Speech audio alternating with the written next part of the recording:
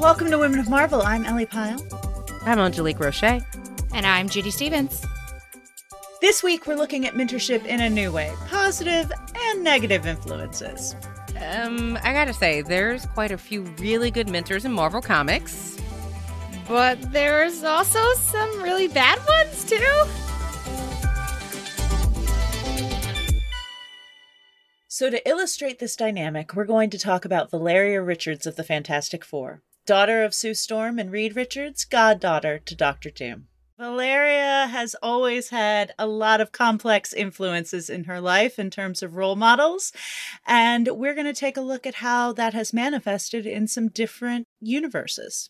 To start things off, I spoke with creator Rachel Stott. Rachel is an award-winning artist who worked on Fantastic Four Reckoning Wars. She's a huge Fantastic Four fan and has a lot of opinions about Sue Storm, aka the Invisible Woman. She joined me from her home in London to talk about Sue as a mother, a leader, and a mentor.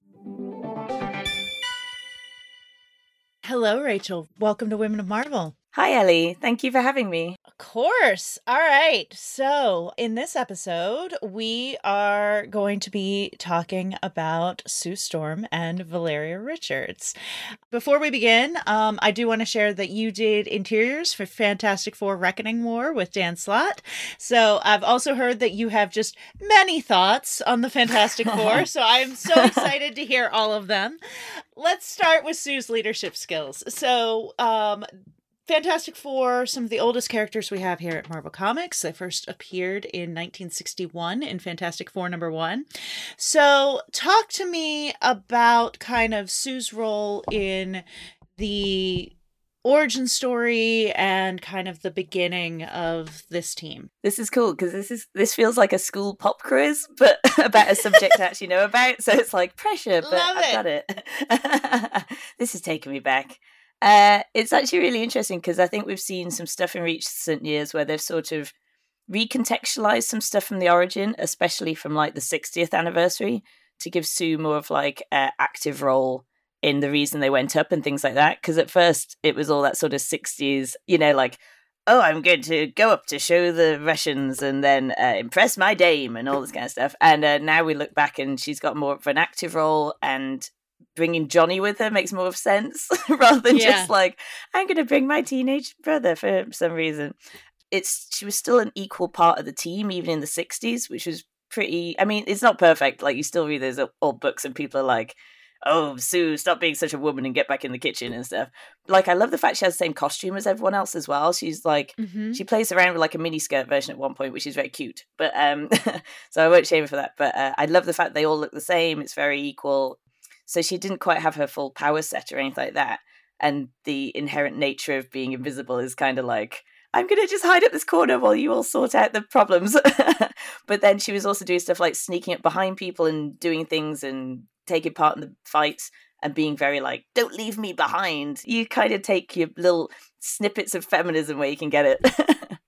Yeah, absolutely. Yeah, I was talking to MR Daniel, who's somebody who I work closely with recently, and they were saying that, like, you look back at some of those versions of the origin story, and as much as we blame Reed for them going up there and going too soon, that there are definitely versions where Sue's the one who's like, no, we gotta go now. And, you know. I really loved in the wedding, in the Ben Grimm, like, Ben and Alicia wedding issue, there was a story that was written by it was drawn by Mike Allred, and it was so good, and it will like actually acknowledge the fact that Sue was like, don't be a coward, Ben, you have to go up, and they have that. And I was like, oh my god, no one has ever like explored that tiny bit of dialogue. And that whole first issue of FF is so iconic that you could take like any line from it and do branch a storyline off from it. So I was like, wow, it's amazing. Like, yeah, that was really good. I like that.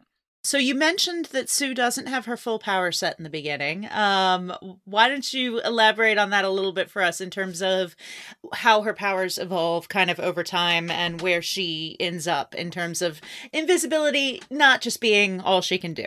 It's funny because she went from being this very like passive, like a rogue member of the D&D group that is the FF, to suddenly being like one of the most powerful characters in the Marvel universe. And I love the extent of how you can play with those powers as well. So you can do stuff like, make someone blind by making their eyeball, their optic nerve like invisible and all this kind of stuff. And people love to bring up the thing that she can like pop someone's brain if she wanted to and like kill them immediately and stuff. And I think it was in Hickman's run, she like freaks the wizard out just by making his torso like invisible and showing him his like internal organs. And it's all this stuff that's like, I love these little hints that like Sue started out as quite the sweet, like cute member, like the Smurfette of the group. But in recent years, she's actually become like quite, in a very fun way, not in a bad way, like quite a dark, like more willing to get gritty member of the team, which is a nice contrast to Ben, who looks very aggressive, but is actually like heart of gold. So I really like that sort of development. Yeah.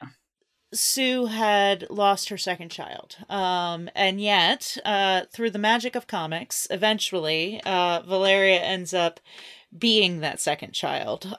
How do you think that impacted Sue and Valeria's relationship? That Valeria was, kind of this child after such a loss and who had her own complexities in terms of how she was brought into the world. It's such a complicated like storyline, and I ate that Chris Claremont stuff up like like proper like his X-Men style of like soap opera-y kind of thing, whilst also acknowledging that like that's a really tricky subject to deal with in the real world, and doing it with like superheroes and stuff.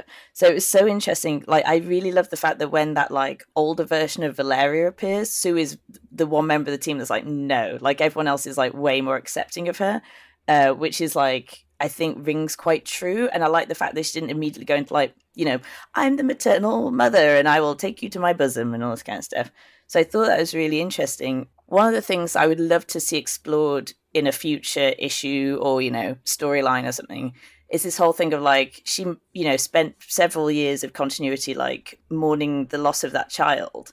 And then when she gets her back, Val is like this super, super genius who maybe their relationship isn't what she was maybe envisioning for all those years. Because it's kind of like, they've done a little bit of exploration of that in really interesting ways of like, the disconnect between the two of them because of that. Like she's way more like, I was going to say she's way more like Reed, but she's actually way more like Doom.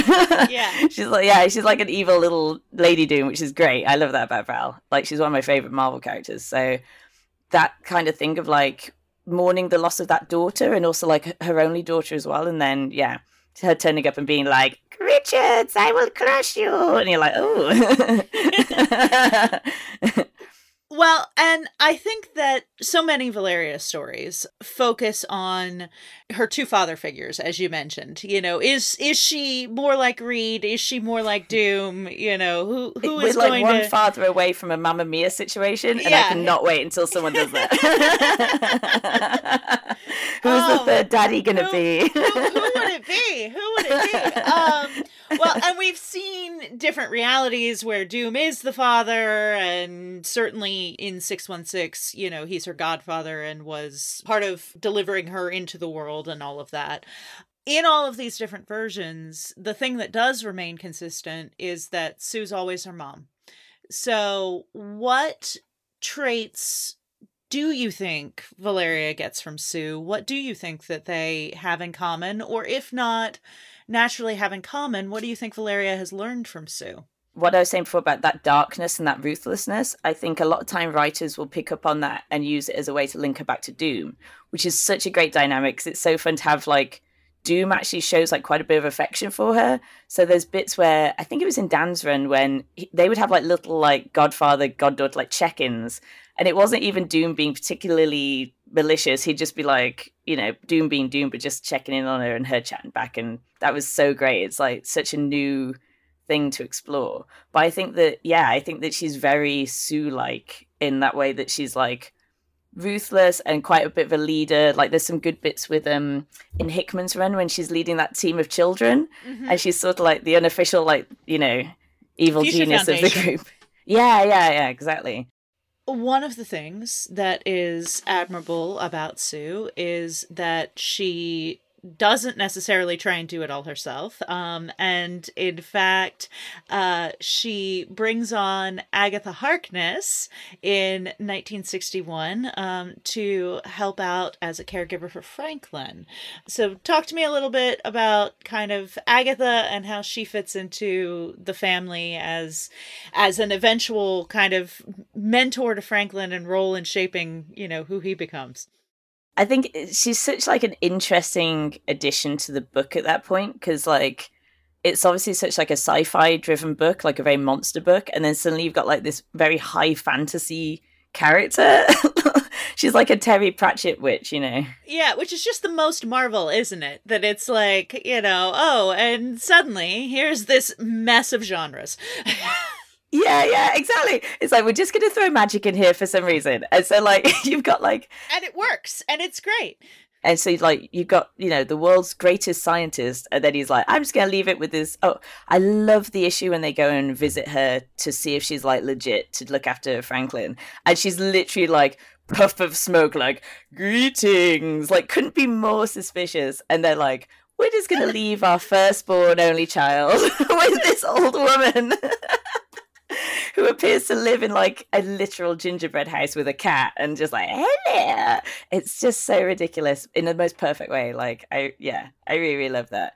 And I love the fact that she's almost a bit like Madam Web in the way that she's never 100% good. She's not evil or anything like that. Her motivations are always quite hidden as well. Mm-hmm. So sometimes, she'll be kind of like, oh, Franklin, we'll see about, and you're like, oh, where's this going? And then, just turns out she's not really doing anything, but she's just got like her own things, goals and ambitions and aims and stuff. So I like that. That's cool. Well, and that's interesting that both Valeria and Franklin end up with kind of that magic counterpoint in their lives between Agatha and Doom. Yeah. They both kind of have, that aspect of influence as well. That's so interesting. I've never thought about that before. Yeah. So they both had like a spooky magic person looking after them. And it's also funny as well because Franklin essentially grows up to be like such a typical kid in many ways. So especially when he's like a little boy, he's just like, oh, I'm going to play ball and stuff like that. And he's got like the world's creepiest childminder. We do see Franklin and Valeria get incorporated into the stories. And years later, we have the Future Foundation. So what kind of role does Sue play in the Future Foundation and kind of, this constructed family in some ways that, we have the biological family, but then, they have various other children that they've kind of taken in. It's interesting because it's not really even the first time that Sue takes like a main like leadership role. Because I guess at that point, like Reed's getting like distracted by the Council of Reeds and stuff like that. I love that he's getting distracted by just hanging out with himself. And she's like, guess I'll... Are you surprised? No, not at all. Not at all.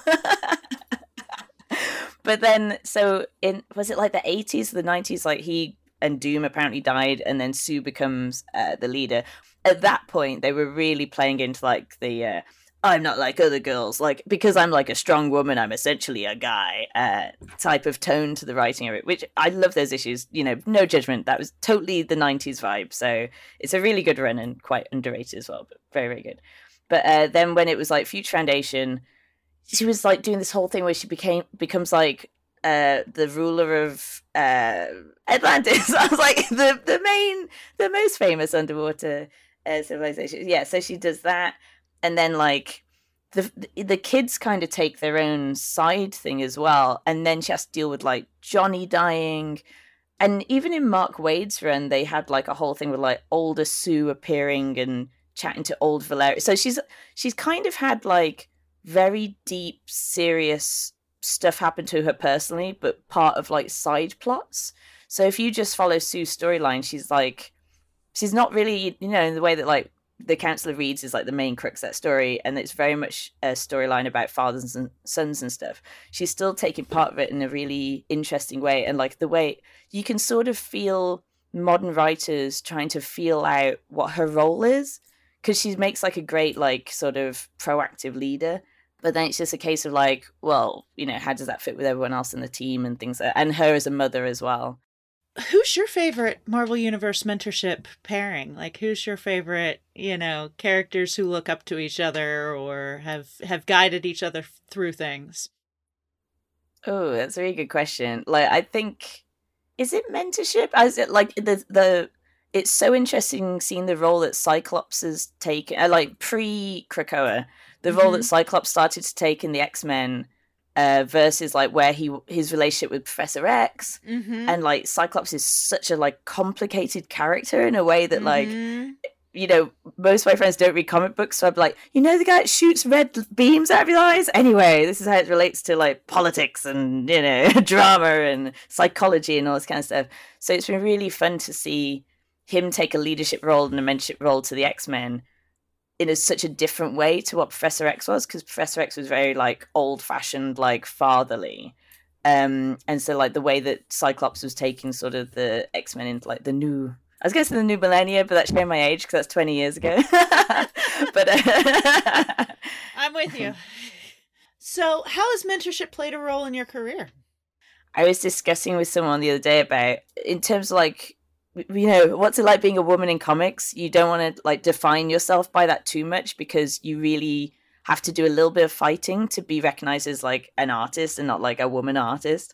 But it's like very interesting to have like so many girls now come at Comic-Cons and shows and ask questions, and it's amazing, because I really remember, like, this is either very early days of the internet or just before, when everything was on like forums and like weird web pages with like clip art on them. So like that would be someone's X-Men page.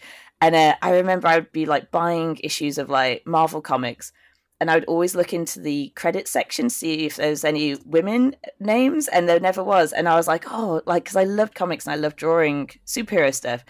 And I remember being so, it wasn't like I thought it was bad or could change. I thought that the rules were you had to be a dude and you had to live in New York. But then when I was like at university, I went to an event with, there's a British artist called John McCrae, who's wonderful. He's such a cool dude. I was chatting away to him, and he was like the first comic book artist I'd ever actually met. And I was like, oh, like, you can like do this from England? Like, you can like work as a comic book artist in England? He was like, yeah, this is like my whole job. And I was like, oh my God. And I remember walking home that day, like, that is like one of the happiest moments I've ever been in my whole life. Because I was like, oh, I can do this as a job. Like, that's really cool. So every now and again, I'll check in with John and be like, hey, John, remember me? And he's like, how do you still have this number?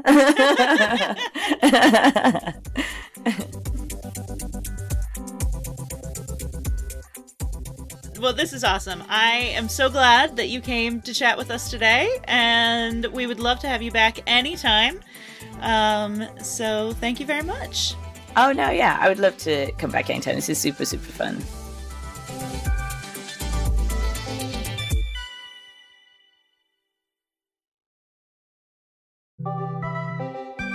Wow, Rachel truly is a Fantastic Four fan. And she had some really thoughtful things to say about Sue and Valeria. And I like how she looked at the storytelling through a feminist lens.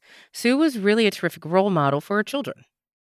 So, what happens when Valeria loses her parents early on and has a lot more doom as an influence in her life?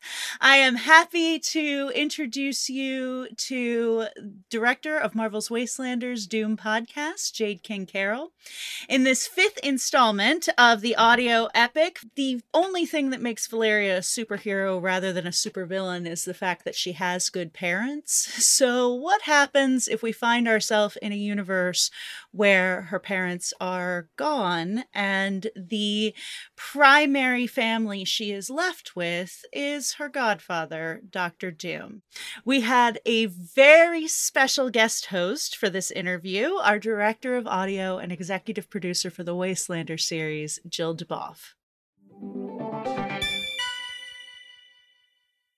Hey Jade, welcome back to Marvel. Oh, it's so good to be back. We worked together this year on Marvel's Wastelanders Doom podcast. Tell our listeners, what did you do on the show? I directed Marvel's Wastelanders Doom with Dylan Baker as Doom and Rebecca Naomi Jones as Valeria. working with both James Kim and Mark Waid early on, who are the writers. And we started early on just with who the characters were. Mark was such a great resource, talking about who Doom was. And Mark's actually written Doom in the comic books, which is one of the reasons that he was on the project. And it was so cool to have him here. He was amazing to work with, and both of them were wonderful to work with. But it was a really special treat for my first foray into this world to be with Mark Waid, who doesn't just know the lore, he's created so much of it. So that was wonderful. And then figuring out with the whole team who the best cast was, and then ultimately going into the studio, which, if I'm honest, is my favorite part, with all of the actors and bringing the story that we had worked on developing for months to life with the various actors and various studios that we worked slightly different because of COVID, but it was still a wonderful month to kind of capture that. And then quite a few months after in post with Mark Henry Phillips, our wonderful sound designer and composer and engineer who worked side by side from the very beginning, but really intentionally. So this season of Women in Marvel, we're focusing on mentorship. Back to the Mark Waid, would you say he sort of like mentored everybody with his Doom Marvel knowledge? Yes, absolutely. He mentored the whole project in that smart Doom way, with such excitement too, such passion for the character. Having mentors within the Marvel universe is something that's really important to character growth and character development and exposition.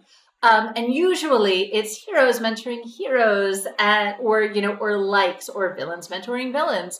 But in this case, Doom mentored Valeria in this show. Can you talk a little bit about what that was like, about both developing that relationship and also how it played out within the show? Well, it was a wonderful relationship to develop. And I think so that mentorship and the complication of Doom and Valeria and their history is so delicious to kind of get into all of the sides within herself, the dark and the good. And there's something righteously evil about Doom that I think Valeria brings out. I think another thing that made it really exciting from a storytelling point of view is that balance, is they're both kind of walking the tightrope, because there is a certain amount of respect for the other's intelligence and meeting of the minds, and they know how intelligent the other person is. I think they enjoy both the good and bad in each other because they don't know where they're going to be challenged intellectually. So there's something in that way that was really fun to develop. So to take a step back in their history, Valeria is the daughter of Reed Richards and Sue Storm. Reed went to college with Dr. Doom, and then they became enemies. Can you talk about how Valeria ended up going to Dr. Doom, her father's nemesis, for mentorship? Well, her parents are gone, so Valeria wouldn't be here if it wasn't for Doom. Originally, when Valeria was born, she was a stillbirth, and then she was born in another multiverse. And Doom came. Doom is one of the only intelligent people to figure it out. So she really owes her life, and he named her. Now that we're 30 years later, Valeria's grown, and and her whole family is gone. There is nobody else that has her mental alacrity. There's nobody else on her level. And Doom has some answers. In the world 30 years later, where everybody is gone, there's very few places to turn, and together, I think for a while, we think that together they might be able to accomplish more than they would alone. So there's always the possibility of them working together, and maybe that righteous villain in Doom will be more righteous than villain. It's an interesting mentor-mentee relationship because I think they learn from each other, which is not always what we think of when we think of mentor-mentee relationship, but I actually do think it's often what happens in those relationships. The person who's mentoring the other person learns unexpected things from their mentee as well. Valeria and Doom reconnect 30 years in the future, which is, in this universe, after V-Day, when the heroes have died. They work together, and there's this mentorship, but What happens when mentorship goes wrong? Well, I think the stakes just go up on the battle of the minds, right? You mentor someone out of a respect for their capability, but then when they surpass you, or you think they might surpass you, there's a battle of minds that was always there, but it goes from nurturing to a very toxic, dangerous, deadly relationship where you know the ins and outs of how the other person thinks. So you can kind of play both sides of the chess game, which I think makes the stakes all the more exciting and all the more possibilities for just great storytelling. Yeah, and Doom is clearly not happy about that. So, like, Valeria eventually does outshine Doom, and then Doom is no longer the smartest person in the room. How does he handle that in the show? I mean, not well. He does. I mean, and only Doom in a magnificent way, in a way that could end the world. I would say he has a temper tantrum of all temper tantrums. Is that reductive? Yes. Perfect. At this point in the story, did Valeria learn anything from Dr. Doom? Or is she even open enough to admit she learned anything from him? What is still resonating with me is the emotional manipulation she was able to use. That she was able to actually play on some emotions that we don't even think of Doom as having, just by playing on her own emotions, leading him down different paths. I think so. And then in the upcoming series, in Wastelanders, their relationship goes to a whole other level. I can't wait. Very exciting. Now, aside from Mark Waid, let's talk about your mentors. What mediums do you work in? I am mostly in theater, and I actually am the producing artistic director of Chautauqua Theater Company and Chautauqua Institute right now. So I've had a lot of different mentorships, both as a director and as an artistic director in the theater industry. I did work on one film once as an additional AD, assistant director. And Jody Markell was the director, and I was there because I was interested to see if I wanted to go into that medium. So I was running lines with people and doing assistant work, but really being mentored to see if that was a direction I wanted to go. And ultimately, theater is that live storytelling is where I live. So I was mentored by Carol Rothman at Second Stage Theater in artistic direction. And then regionally, my lifelong mentor has been Emily Mann, who is a writer, director, artistic director of McCarter Theater, and was one of my father's collaborators, my father being my ultimate mentor and a composer. So he composed music for theater and would call me in from a young age and go, how does this make you feel? Oh, it makes me feel like spinning in a circle. And go, oh, it's a dirge. Or, so early on, I started listening to what story my ears were hearing in a more abstract way. So I've been blessed with a lot of mentors, and more female mentors, I think, than most people are lucky enough to have. What is the top quality that you look for in a mentor? Honesty, even when it's tough. I think Doom and Valeria want that, and at times they pretend, they glean at finding that trust and that truthfulness. It's not as sincere as mine, as at least I think my mentorship has been. And sometimes those conversations are really hard. Sometimes it's your mentor telling you you're not ready for something. This is what you need to do to get ready for it. Mentorship is not always easy. Yeah. You have to be willing to have to hear the hard conversations, or when you're mentoring, now I'm on the other side of it, kind of mentoring myself, to be able to have enough care around someone, or intentionality, manipulation, in the case of Doom. But in my case, enough intentionality around someone to be honest with them when something isn't working. I think Doom's always looking at what he's going to get out of it ultimately. It's like a pretty strong angle there. You have now lived in this world of Doom and Valeria. Mm-hmm. Has any of that rubbed off on you? Any of their eccentricities, shall we say? Oh, interesting. I think the largeness of the storytelling was inspirational to me. The possibility, the magic, how we handle power. I guess it's left me, I think some of the questions that I think we asked in this series have stuck with me. Well, thank you so much for coming to talk to us. Thank you for asking me back.